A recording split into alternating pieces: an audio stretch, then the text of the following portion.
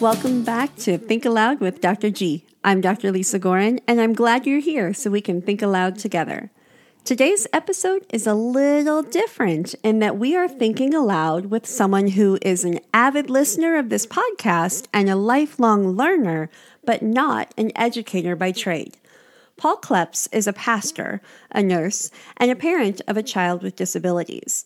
Our conversation covers a lot of ground and highlights the power of connection with and truly seeing the people in our space. There's a message here of hope, peace, and the power of being present. It seems like the perfect episode to share in this back-to-school time. Let's get started.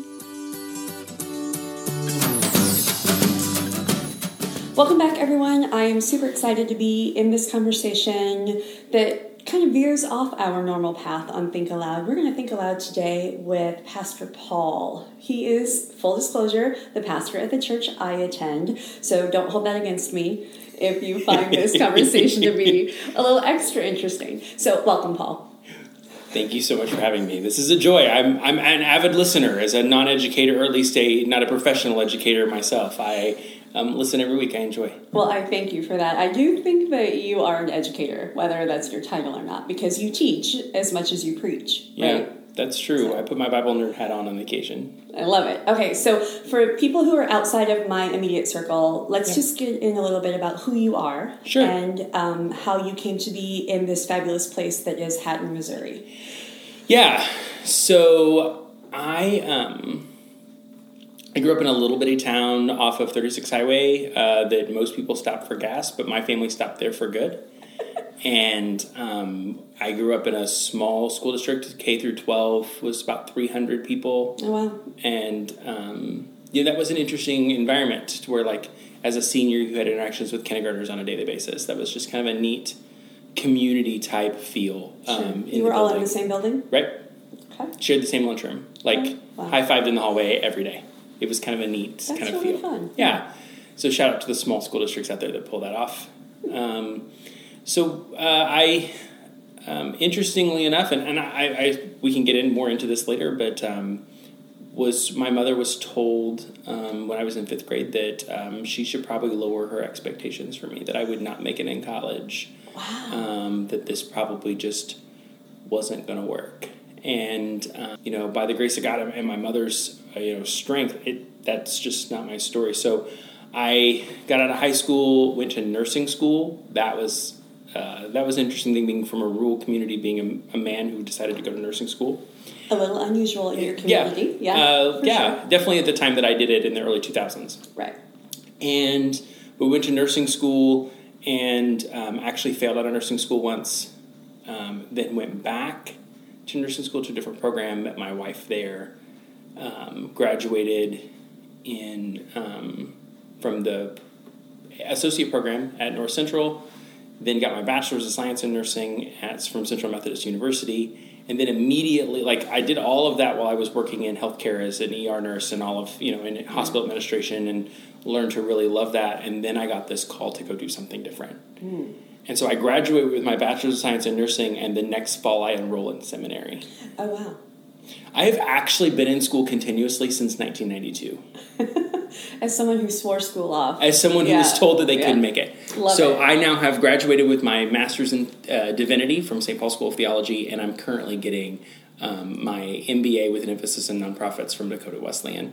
Some people collect things. I collect a little piece of paper on the wall with my name on them. Yeah, it is what it is. Diplomas and more evidence that school might have been for you. Yeah. I snarkily may have invited that teacher to my master's graduation. We all have that story in our past. So roll me back a little bit, though, and talk to me about why nursing school. When you were leaving high school and making that first decision, we have this misconception, I think, when we're younger, that you're supposed to have it all figured out and you're going to know your life plan, you know what you're going to go to school for or what you're going to be as a job. So what led you there? So my mother's a nurse, and I had done some volunteer work around there, and there was a piece of that was and is still very just instinctual. There was a piece of that came very natural for me, and there were elements of it that it was easy for me to learn. It was easy for me to hang on to, and there was a draw.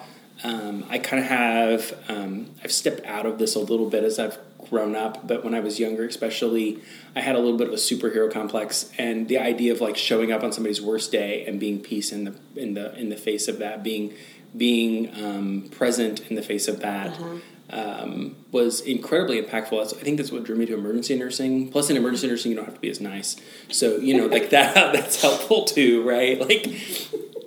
Well, so I hear you talking about this kind of instinctual piece, the part that felt comfortable, familiar, right, important to you, and it's that service-minded, right? It's that helpful servant kind of a thing that you and I have had these conversations offline about, like the parallels between teaching and your current profession. But we've also talked about teaching and nursing, like they're service-focused. The best training I ever got as a pastor was the time I went to nursing school. Sure. Right? Yeah. I learned a lot about how to like read people from across the room and go, that one's not okay. They're not okay, Right. And it, like, as I look at the world today, and this is going to throw you in a completely different direction, but it's kind of what I do. It's your story. We need more people who are walking around looking across the room and saying that person's not okay right now. Paying attention to the others in the space. Right. Mm-hmm.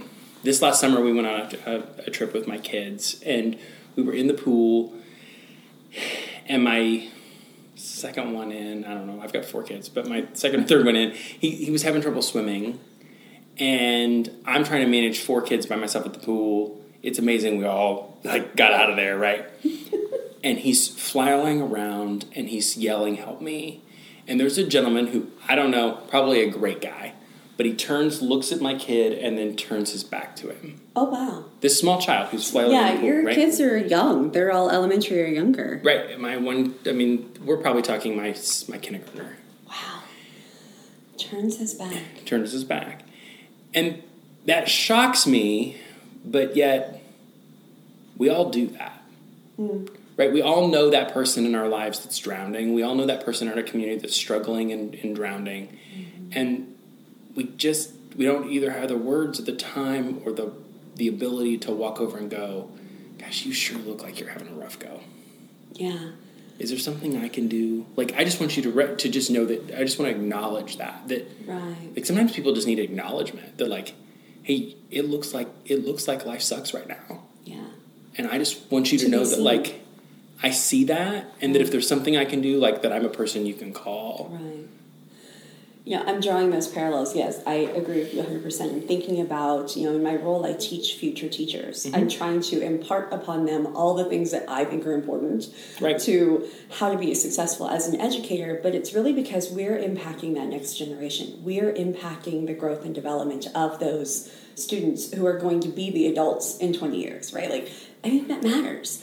And so we talk about building community, having a safe space, knowing your kids, establishing a relationship with them. And it's that connection. It's noticing who needs what when. Right. You can't hand somebody something you don't have. Right. And so you have to first have that built for yourself in order to then be able to hand that to somebody else.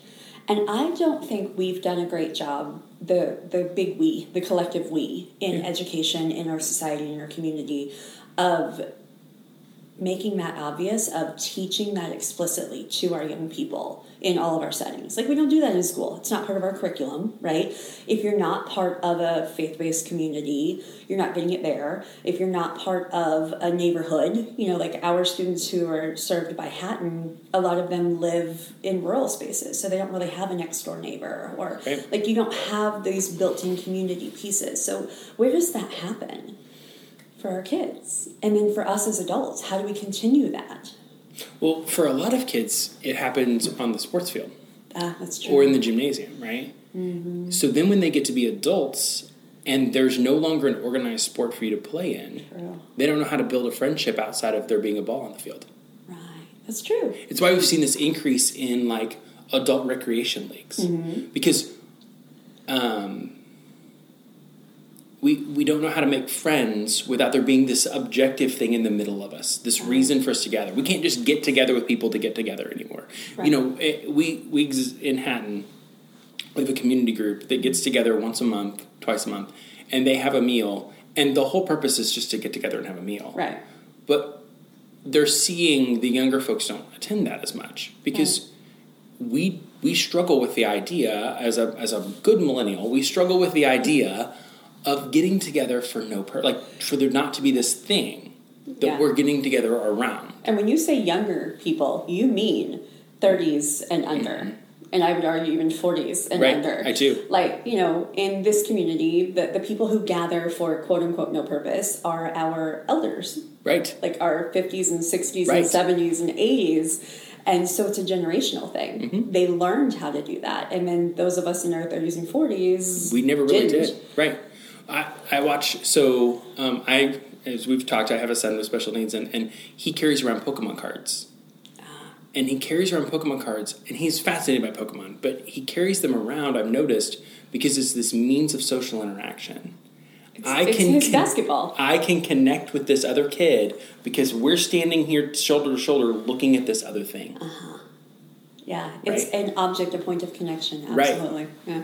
And it becomes, I mean this in the best possible way, it becomes a tool. Sure. Right? That allows him to have social interaction. It's a communication tool. And we are watching an entire generation or two generations of people who only know how to have social interactions that way. Yeah. And we have some who only know how to do that online. They cannot do it physically in the same space. They can do it through a chat room or through a game. But yeah, it's fascinating. Yeah. We are going to go down a few tangents, I can tell. It's going to happen. It's going to happen. It's going to happen. But this is an idea, like this idea of community, this idea of how we connect with others. Like that's influenced you in your path. So when we talk about your educational journey, it's not just how did I become a teacher, because we all are educated. Right. We're all learning and growing. So you chose nursing school because of that, like, ability to help, that kind of servant mindset, superhero, if you will. Yeah. Right? Yeah. But you found you weren't really successful there. What was it about that? Was it that space, that work, or that time in your life? So it was really that time in my life. The weird thing is, so I don't know if you saw, but like I physically flinched when you said not successful. Yes, I'm a 3 on the Enneagram. It's a thing. So I know that you're very success oriented, which is why I chose that word. Yeah, thanks. Just play on all my junior high anxiety. So we're I was incredibly successful in healthcare and was doing great things for lots of people, but I found that the better I was at that, the worse I was at being a dad and a husband. Talk to me about that. Tell me more. It was really, really easy to be there because that was there being work, right? Because that was an area that I knew where the boundaries were. I felt confident. I felt fulfilled. I was getting lots of positive feedback. Like the most unhealthy sides of me were being reinforced, right? The more that I worked, the more that I accomplished, the more that I could do, the more that people just accoladed me and loved me and, wanted to be near me and talked about how great I was, like all of those things. And at the same time, we're newlyweds who now have a baby, who've bought a home, all within about 4 years. I was in a place I'd never been before. And you were in your 20s. It was in my 20s. Yeah. And so I felt really bad at it. I felt like I was, like every time I went, all I could see was all of the ways that I was inadequate at being Margie's husband and being, at that time it was just Gibson's dad. And all of those things. And so then there was this pull to be at work more. Right? Because as much as I was screwing that other up, I wanted to be where I didn't feel that. Right. I really think that's going to resonate with people. They're not going to necessarily have gone to nursing school, right? But this idea of being really good in one part of your life, so you kind of can ignore the part that you feel like you're not good at. And I started working part-time, pastoring part-time, because it was something that I was good at and I could do it. And it helped us, I want to cheapen the call, but it also helped us make sure that Margie, one of our goals was Margie to be able to stay home when the babies were still babies. And so it let us do that, right? It brought in a second income to let us do that. Right. And about the time that the church said, hey, do you want to go full time, was about the time that I distinctly remember. It was a sunny day. And I remember like I'd forgot my sunglasses and I walk in the house and I late from work again. And the sun is glaring in my eyes because our front porch kind of faced where the sun was going down. Sure. And I walk in and there are my suitcases. Oh. And I said, what's this? And my wife said, if you want to live at Northwest Medical Center, you should take your shit and move there. And I remember thinking, okay, you don't want to live at Northwest Medical Center. Oh, wait, you don't actually. Yeah. Like, no. And that was really this moment of like, something's got to change. Yeah. And about that same time, there was some situations that happened at work, and I really got put between picking my work and my family. And I went to my boss and said, listen, I've had to do this a couple of times, and the next time I will pick the right one. Like, I won't pick you. Like, you need to know that. Right. And she said, well, that's what we do here. I haven't had dinner with my family in 5 years, and we miss holidays, and we take call, and we do those things. And you just need to get you and your family wrapped around the idea and comfortable with the idea that this is just who you are. And I said, in my world, we would say the Holy Spirit. Mm-hmm. In your world, those may not be the words you use, but I'm going to use my words. Sure, of course. I heard the Holy Spirit say to me, is that what you want? Because I can offer you something different. Right. And I went, yes, please. Yeah. And I got up from there with this huge sense of peace. We went full-time with the church, and I told the district superintendent we're going, and that day she said, okay, you need to give notice at your job because you're moving in June. And she goes, I know you. They're going to need to hire like 4 people to fill your spot. So you're going to need to give notice. Because you've been overworking. Right. Yeah. They did too. And it was 3, but who's counting? You. And she said, you need to put your home on the market. And so we did in March. And people would go, so where are you going? And we would say, we don't know yet. Don't know. And our families thought we were nuts. Like, they didn't get that. They didn't understand. Mm-hmm. Like, how could you just... But for us, it was so freeing because it felt like we were just letting go of all of those things. Right. Yeah, and you get to the point where... And I think we all get there at some point in our lives, right? Years happen to be in your 20s. But this idea of my job isn't what defines me. Right. Like, my person, who I am in the world, is what defines me. How I interact with my family, how I love others, and that matters. And for me, thank the Lord that it happened in my 20s, because I watched people that it didn't happen for them in their 20s. And I, as their pastor, I get to see that happen for people when they retire. Right. And they're like, I've retired, I don't know who I am anymore. And I'm like, oh, thank you that's not going to be me. Right. Because I'm more than this. I am Pastor Paul, but I'm more than Pastor Paul. Right. Does that make sense? Absolutely. Because we don't do that very well, I think, in our American society, in our community. Well, when you meet somebody, what's the first thing you ask them? You ask, what do you do? Not, who are you? Right. What do you do? Yeah, so we associate your job with your worth. Well, and that's reinforced everywhere. And by the way, I'm going to be really honest. In healthcare, we're super good at that. We'll even segment it out. I imagine teachers are like this too, right?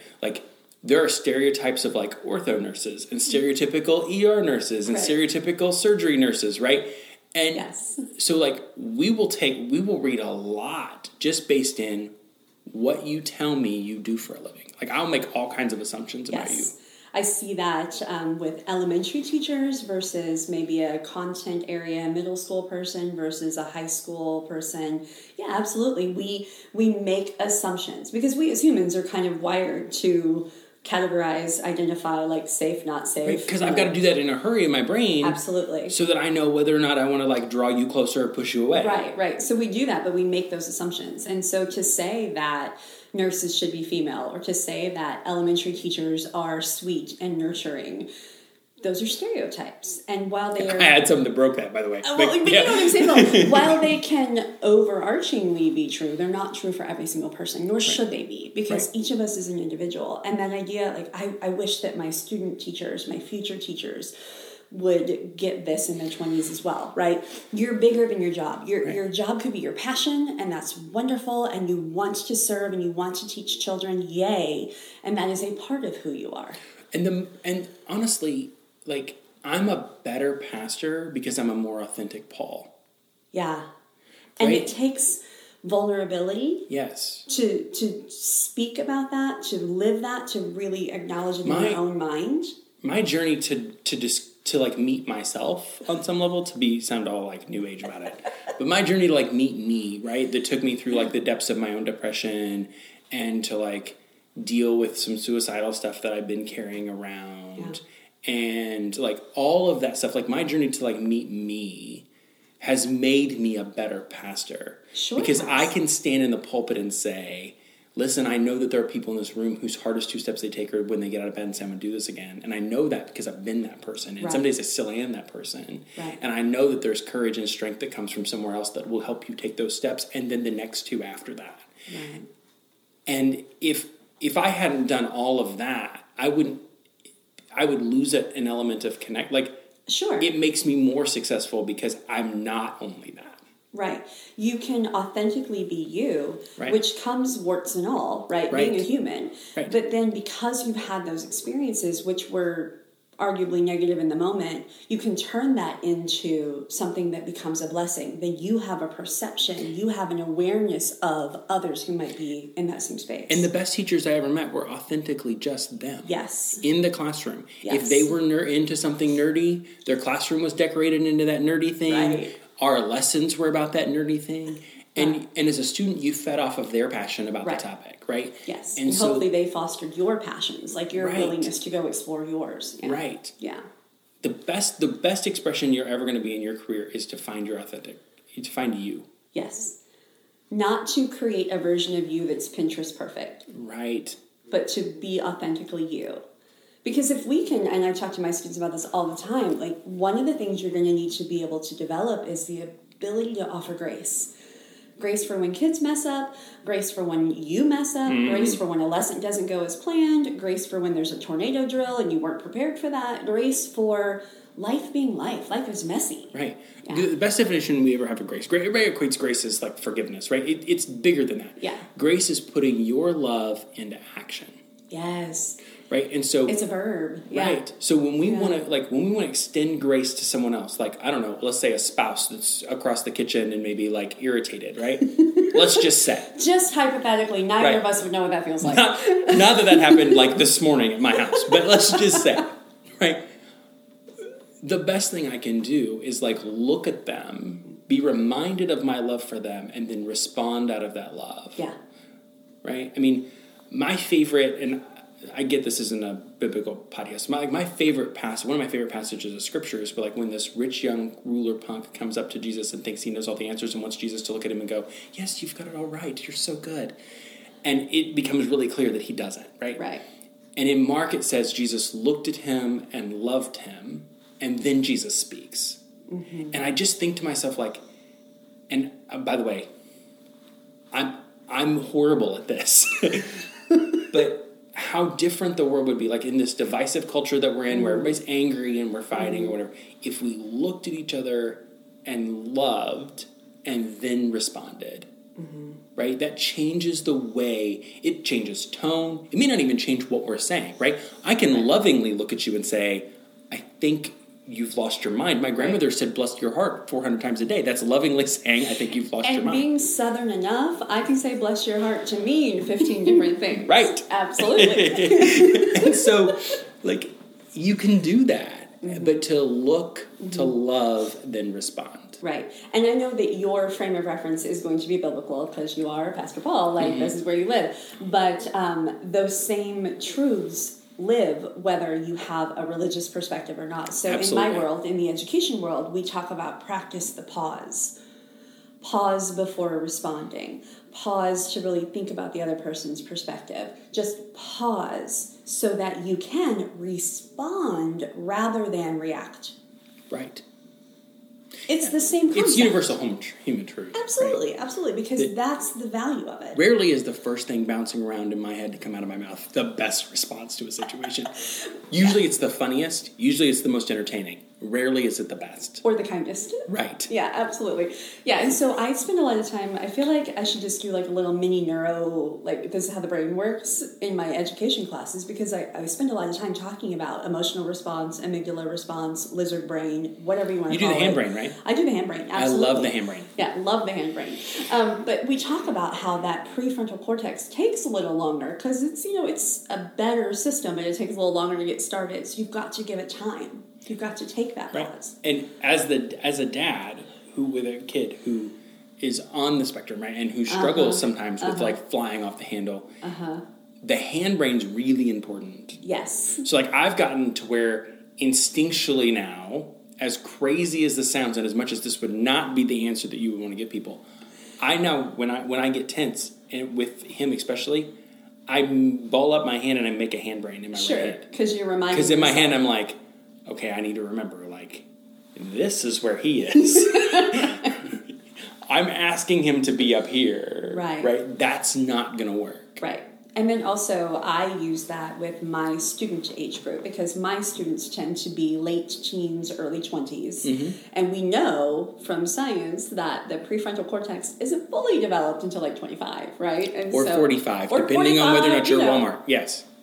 Depending on, it's definitely not 18, right? And so when I think about what my students do and how they make choices sometimes, I have to remember that. So and I talk to them about, we do the hand brain and we do the fold over. I'm like, you guys are here and we need to fold over to show that there's a prefrontal cortex. Some of my family members were talking about their kids. So one of them has 20-somethings just graduated from college, and some of them like have teenagers that are just starting their last year of high school, and so they were comparing, and they have a little saying, they're like, remember that darn prefrontal cortex, like it's not there yet, it's not fully formed, because you've got to stop and think, like it'll get there. But so this idea of, in all of our interactions, even in your 40s or your 50s or your 60s, to engage that requires the pause, to stop and think. Yeah. Mm-hmm. Yeah, I don't know, it's kind of fun. Yeah, and to remember that, like, people's perspective is their reality. Yes. Right? And so I remember having this revelation one time driving around in my Silverado that the people that I worked with, this was when I was at the hospital, that they weren't, they didn't wake up in the morning trying to figure out ways to just piss me off. True. Okay. I've had that same revelation. Right? Like, they did not set out to annoy me. Right. And what I'm learning, and I say learning because there's a difference between, like, knowing and knowing. And I make a lot of hand gestures, so this is going to be a great audio format. Right. Super great for podcasts. Knowing in your brain versus knowing in your heart. Right. Right. Most people are just doing the best they can with what they've got. Yeah. And some days they just don't have much. Like, they just don't have the resiliency. Right.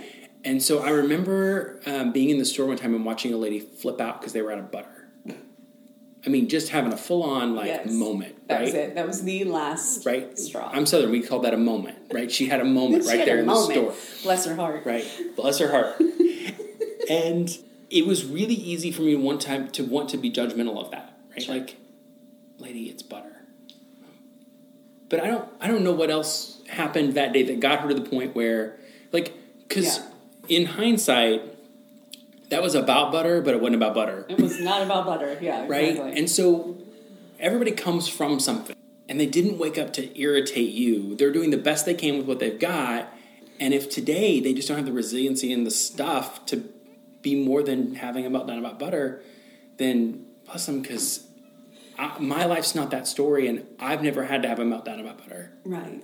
Yeah, you can appreciate, you can have gratitude for, I didn't end up in that space in that moment. And I don't judge you because, like, it may not be butter for me. Right. Right. Right. Yeah. And you hope that when you have your moment, there will be some grace, whether it's personal to yourself or whether it's in the society around you. Yeah, we talk in schools a lot about, parents send the best version of their kids that they can each day. And that looks different each day. Mm-hmm. Sometimes the kids are bathed, sometimes they're not. Sometimes they had breakfast, sometimes they didn't. Sometimes they slept through the night, sometimes they woke up with nightmares. Like, you don't know what happened before they came to school, so you can't really make judgment. Like, you can't be mad at that parent. So we talk a lot about that idea of people are giving their best in that moment. So we always equate it back to school things, but it's life things. Like, when you interact with anyone. It reminded me, I'm a storyteller. Yeah, of course. So I know, yeah. It's my thing. I got invited to sit with a family one time, and when I pulled up to their house, I remember thinking, how do you live here? Right? I don't just mean like the yard hadn't been mowed. I mean, because I get really judgmental if you don't mow your yard. But I mean, like, it was rough. Yeah. And we're talking, and the whole time I'm thinking, like, I've got to get you all out of this living situation. Like, that's the place that's where you from, are, right? Yeah. Like, you guys can't live like I've got to get you out of here. And in that moment, the gentleman looks at me and says, I did something not too long ago that I was super proud of. Can I tell you about it? And I said, sure. And he goes, I bought my wife a new mop. And I thought, dude, she's sitting right here. Like, I don't think you should tell her, you know, like, it's not a good Christmas gift. Like, at my house, you get hit with it. You buy that for Christmas, right? Like, that's not a gift. Yeah, in some cultures, yeah. And I did the pause thing. Yes. And I said, tell me more about that. And he said, we had dirt floors growing up. My mother never owned a mop. And I thought, okay, the place I would never live in, like, this is your palace. Right. Because there's linoleum here. Right. It's not a dirt floor. It's not a dirt floor. Yeah. Everybody's doing the best they can with what they have. Right. And other people might be really, really happy in where they are. Right. That's wonderful for them. And how incredibly pretentious of me to roll in and think, I got to get you out of this, right? Like, right. No. Yeah. I mean, would it be great to move them up and to get them into, like, what I would call, like, a good starter home? Of course it would. Yeah. Of course it would. But yeah, he's happy he bought his wife a mop. Right. Yeah, and that's the key. Pausing long enough to see the situation from the other person's view. Mm-hmm. That's where the magic happens, right? Yeah. So we talk about that perspective taking, and we talk about that ways of helping. I had this conversation yesterday with my hairdresser because she's like, I don't understand. Like, I want to help. I was like, well, talk to me about help. Like, what do you mean by help? And so she was explaining that she had a client who was doing serving at Loaves and Fishes, and which is in Colombia, it's the free meals, right? Mm-hmm. So this particular client of hers works at a bank, and his bank, they once a month go and they serve. And so he was there serving green beans, and this man came up and was like, green beans again? And the man serving was upset by that and was offended by that. He's like, I bought this food, took my time, and providing for you what I think you need, and like was upset, like his feelings were hurt. And so she and I talked about, like, well, let's think about the other guy's perspective. She was, well, maybe, like, they had green beans every single day. Maybe that's all people bring. I said, and maybe he doesn't even know that that food costs money. I've worked with students in the schools who didn't know that people had to buy food because in their home, that didn't happen, right? They were on assistance. Mom had this magic card. She took the card to the store. Food just happened. They didn't know that there was money associated with it. So, like, that perspective taking, like, I want to help. Do I want to help you get what you need, or do I want to help you be more like me? Well, see, and then to flip that, right? I want to help. Okay, well, ma'am, like, you just provided a safe place for this gentleman to come and vent his frustration. Like, yeah. Like, that's helping. Right. Like, yeah, like so she helped her client. Yes. Yeah, I know. It's little things. You don't know necessarily what it is you're doing that's ultimately going to be helpful for that person. But if your intention is there. My mentor says that our goal should always be to be the most peace-filled person in the room. Oh, I like that. So you walk into any room you are and you think to yourself, how can I, or pray, whatever, how can I be the most peace-filled person in this space? Not... to go back to what you were talking about, like being successful and being competitive, not in a competitive sense. Right. But I am more peaceful than you. Although, occasionally. But None of us are perfect. Right. But no, so not in the sense of better than you, but in the sense of better than who I was when I walked in. Right. And lowering the temperature in that space. Yes. There's some value in that. Those are like the hidden jewels that exist in our world. Yeah. I like it. Okay, so we do tangent, you and I, which is kind of why I love these conversations. This is random. I don't think anybody's going to get anything out of that, but that's fine. That was rambling for however many minutes. I walk into these conversations with only the expectation that I want to learn more about you. Yeah. And because I find them fascinating, and it has been so wonderful. Like, it is a true blessing in my life that people reach out to me and say, I listened to this episode and I connected with their story, or I listened to this and had no idea that somebody else felt the same way. So you never know. Okay. Hopefully they'll tell us. Yeah. That'll be good. Okay, so when we think about, though, your journey, your educational journey, your life journey, you've gone from you should never go to school to collecting diplomas like it's your job to you're now in an MBA program, which is a Master's of Business Administration. Right. It's a little outside the education world, so that's like money-based stuff. That's like running a business, knowing how to do accounting. Talk to me about that. Well, I'm emphasizing in nonprofits. In nonprofits, and that matters. It does, because when you go to pastor school, they teach you how to write a really good paper and a really good sermon, but they don't teach you how to run the business side of the church. And there's a business side of the church, right? There's the budgets and the finances and the how do we keep this thing going for another generation so that we can continue to stand on this corner and help people find hope again. Sure. Right? And so... the longevity of it. Right. And the project management piece and how do we advance, like how do we move the ball down the field, right? Because it's not all just holding the hands of the dying as much as that's really what we want to be doing. And so this, especially in today's world, because we're past the like heyday of the denominational church where we can just open the door and people just show up. Like we have to be more intentional about showing up in people's lives, right? Because they're not just going to like show up and not like the only place people are dying to get into is a funeral home. So you've got to try and like literally create a space that people want to be. And that goes back to how we interact has changed generationally. Exactly. So you can't just open the doors and expect people to show up because our current 30 and unders don't interact in that person-to-person And the way. biggest shift that we've seen is we really want to lump millennials and Gen Zers. Everyone wants to lump them together and call them the young people. They're not. Like, I am not a Gen Zer. I don't always understand the way Gen Zs think. I'm a millennial. I will reject your reality and substitute my own. That's what we do. And so, like, that's just how we work, right? Well, and I'm Gen X.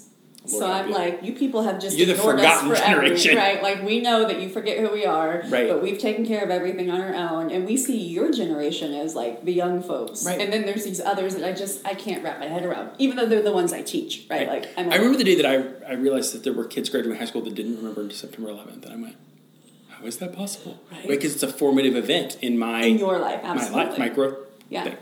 Okay, so challenge your explosion. For me. I was born after that. Yeah, no, I know. But the same kind of concept, right? Like, exactly. I remember we watched it. They rolled the TV in. Yeah. Because they were on carts back then, you know. And so we rolled the TV in and watched this shuttle explode with teachers on it. There were only 2 events that they rolled the TV in to watch. Let us watch the news during school all day. Do you know what they were?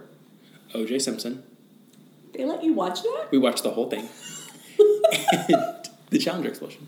We called a full assembly for that. No, not the Challenger because you weren't born. Or not Challenger, September 11th. Okay. We watched that all day long. Those are formative, right, for the different generations. We divide time based on those. Absolutely, yeah. Right? Yeah, and so you're right. September 11th was 21 years ago. Right. Right? So there is an entire generation of humans. Kids born after that are buying booze now. Wrap your head around that. Yeah. So I have shoes older than those kids, but going on. So, you know, I'm getting this MBA in order to go clear back to that original question. Yes. In order to help me understand the like the business side and the functionality of the church, and to realize that there's an administrative side of what I do that I just wasn't super great at. Or maybe even aware of. Right. And so it's really been incredibly helpful. Yeah. And I'm enjoying it. And now I'm picking the next thing, right? So like I'm considering whether I go get a counseling thing or a PhD or whatever, right? Like I'm just playing with all kinds of things. But I will probably, my wife says I'll be in school for the rest of my life. Sure. And you and I because at this joke point, like, about, why not? Why not? You and I joke about collecting diplomas, right? Because we both have our fair share.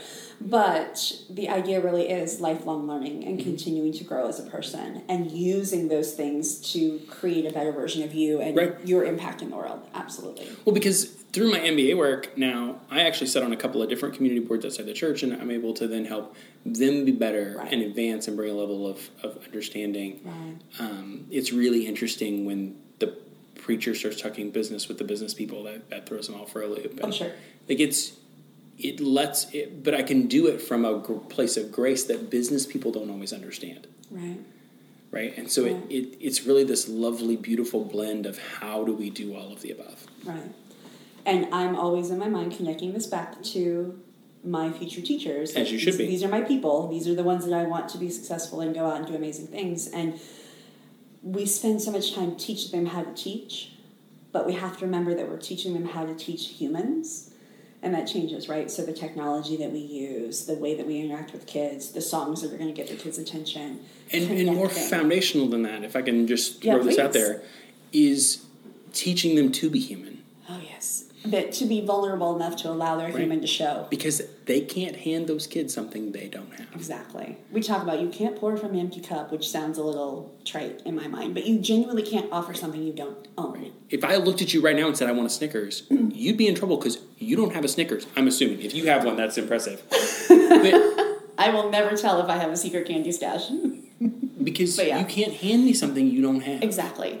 And it's also, I think, the important other side of that in our community and our society is not to just immediately blame you or think of you as less than if you don't have it in that moment. But to go, oh, you're right, I don't have that, so I can work on developing that skill or I can work on myself. Like, that's that continuous improvement thing that we talk about all the time. But I don't think we ever step back and go, but that's a me thing too. That's a personal growth thing. So, yeah, I think that's an important part of what we do. And talking about that, making it open, being vulnerable about it, like no one's perfect, but we're all continuing to get better. Well, if, like in our language, like in the church world, what we would say is everybody's broken. Sure. Like, from the beginning, we've all been broken. Right. And that's okay. Like, it's okay. It's okay to not be all right. And we were created for community. Mm-hmm. Like, from the very beginning, some of the first words that the Lord speaks is, it's not good for man to be alone. Like, it's not good for us to be alone. Right. Like, Lone Ranger isn't even the Lone Ranger. Like, he had a horse and a sidekick. He had a horse and a sidekick, right? Exactly. We're really bad at this lone thing. And so we're called to be in community. Yeah. Because in the areas where I fall down, you can stand up. Right.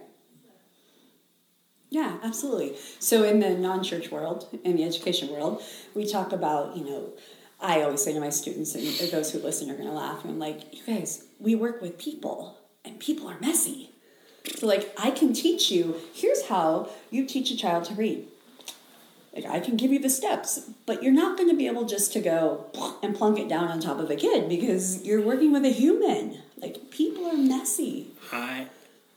When I made the shift from a science degree to a theology degree, I really struggled that first semester. I know you did. Because science is right and wrong. It either is or it isn't. Right. Right? In a Bachelor of Science in Nursing, right? You either made the bed correctly or the instructor is going to punch you in the face, right? Like, those are the two options. I really hope not, but yeah. Well, some of those old school nursing instructors were pretty hard. Yeah. Theology is about people and Right. God and the interaction of those things. And it's gooey. Of course, it's gooey. And it's messy and it's because it's not a hospital. Hospitals are meant to be sterile and controlled because they're full of sick people who, if we can control things, then we can make them better. Right. The real world isn't that way because it's got people in it. Yeah, right. And people are messy. And people are messy. Right. And then and the more that I can approach that from a place of like, I don't have to clean you up. Mm-hmm. I can just sit here and be present with you. Yeah. And love the mess that is you. There's such power in just connecting to a person, being present with them. Like, actually seeing them, actually hearing them. That's magical. Most people just want to be seen and heard. Yeah. But most people don't know how to do it for others. Right. I mean, the real ministry that we read about in the New Testament is Jesus who walked around and looked at people who everybody else was stepping over. Yeah. And I think that's another parallel between your career path and mine. Right. Is that we all see the people everybody's stepping over. Right. We're the ones that are seeing those people. We're the ones that are working with those people. So public schools have that. We are tasked with that. We are federally required by law. We are mandated to do that. And And think about this. Don't ever lose sight of this. Like, if I can say anything to the people who are listening to this, don't lose sight of this, right? The importance of the fact that you know those people's name. Yeah. Right? So the people who feel unseen, they feel unheard, and they feel stepped over by society, as teachers, you know their name. Mm-hmm. And you get to look them in the eye, and you get to love them first, and then speak. To bring this all like full circle. Yeah, right? no, that's beautiful. And I don't know a human who doesn't have a favorite teacher story. Right. Right? And it's not because the way they taught me trigonometry blew my mind, right? It's because they saw me, they cared about me, they were silly, they wore these fun outfits, they read to us, they remembered my birthday, whatever. It's like that human connection piece of it. So, which is a beautiful segue into my final 3 questions. Hit me. I know, you were so good at this. So, first question, what or who inspires you? Who? I hope one day to be the man my kids think I am. I like it. Clearly your kids inspire you. I'm sorry. That made me cry a little bit. You're good. I am glad that made you cry a little bit because you're a human and you're messy, and the fact that my mascara is going to run soon won't be weird now. But yeah, I hope to one day be the man my kids think I am. Yeah, I love that. That is a perfect answer. I'm going to step aside from it so that I don't cry and we can finish this. Yeah. Second question, worded slightly differently on purpose. Who's an educator who influenced you? Mm-hmm. I say influenced because some people are like super positive, amazing, woohoo, this is a teacher who changed my life. Some people have a non-example. Right. Like a person who went, ugh, maybe that person who talked to your mom would be a non-example, right? So she would be a great non-example. But I've actually thought about this question, and as a millennial, I'm going to reject your reality and substitute my own. I'm going to give you 2 names. Love it. So the first name that came to mind for me her name is Patricia Dotson. Patricia Dotson. And she's a retired first grade teacher. And she taught me to read.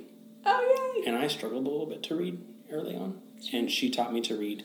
And because she taught me to read, I now have a master's degree, right? Yeah. Like, there's a direct connection between those 2 things. Right. Talk about lifelong impact. Right. Bigger than teaching me to read. When that teacher that told my mother that I would never make it, when Mrs. Dotson found out that I was failing the 5th grade, Mrs. Dotson stayed after school and sat with me in her first grade classroom and helped me do my homework and kept me motivated and gave me skills that I still use today to complete tasks.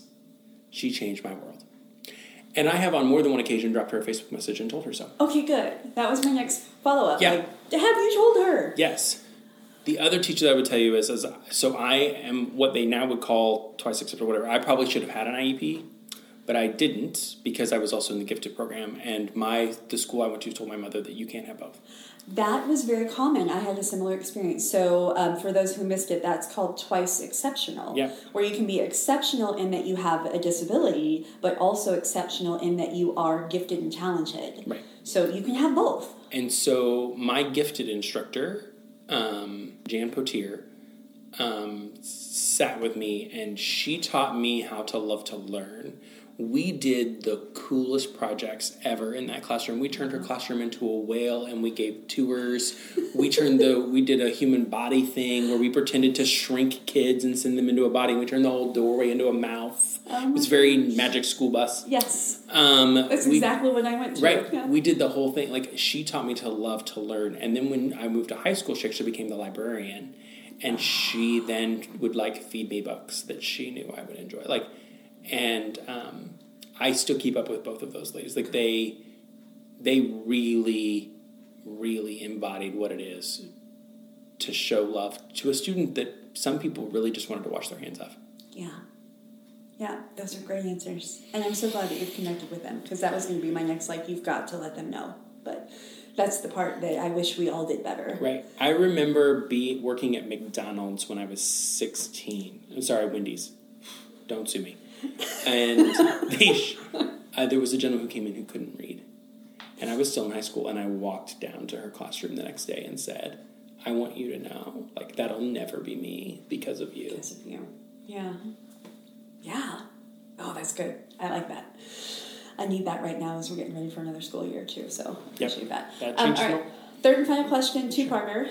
Because we are lifelong learners and because everybody is on a continual path of growth and learning, part of that is books. You've mentioned you're a reader. I am. What are you reading both professionally and personally? Because you are more than your job. The Bible. No, I'm kidding. I am, but that's the gimme answer.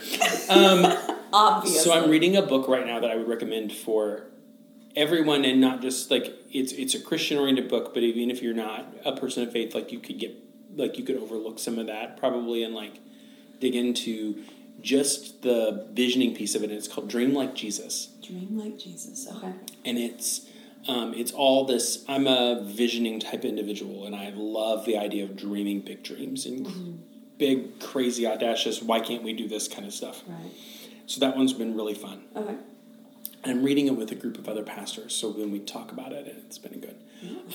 For fun, I read spy novels. Spy novels? Like, that's how I unwind of a night, as I go hunt terrorists. Like, it's a thing. Okay. So, I have caught the author of the Mitch Rapp series, so I'm now waiting on the new one to come out next month. But in between times, I'm just reading a Grisham novel that I've read 100 times. Okay. Those are good answers. I like it. Fun. But spy novels are my thing. Spy novels. Yeah, I would have guessed more like superhero stories, like Marvel comic-y kind of stories. It's a fine line. Fine line. Okay. Well, think about it, right? Yeah. Fine line between James Bond and a superhero. That's true. Right? That's true. One has martinis, one wears a cape. Got it. Big fan of the martini. I can't help it. Right? That's hysterical. Okay. Well, this has been fun. I appreciate you. I will get the actual names of books from you so we can put them in the links for people. Yeah. But thanks for spending some time with me. Yeah. It's been a joy. Thanks for letting me ramble into a microphone for a little bit. Of course. Always.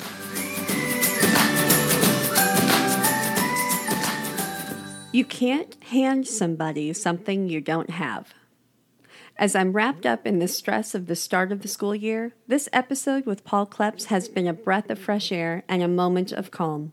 I hope you found it as helpful as I did. If you know me, you know I'm a gratitude enthusiast. In this moment, I'm grateful to Paul for sharing his time and story. I'm grateful to Jason Gorin for editing this podcast, and I am grateful to you, our listener, for joining us. I appreciate you. Please take a moment to subscribe or follow and leave a 5-star rating and a review for our happy little podcast with topics and or guests you'd like to hear in future episodes. I look forward to our next opportunity to think aloud together. Until then, stay curious.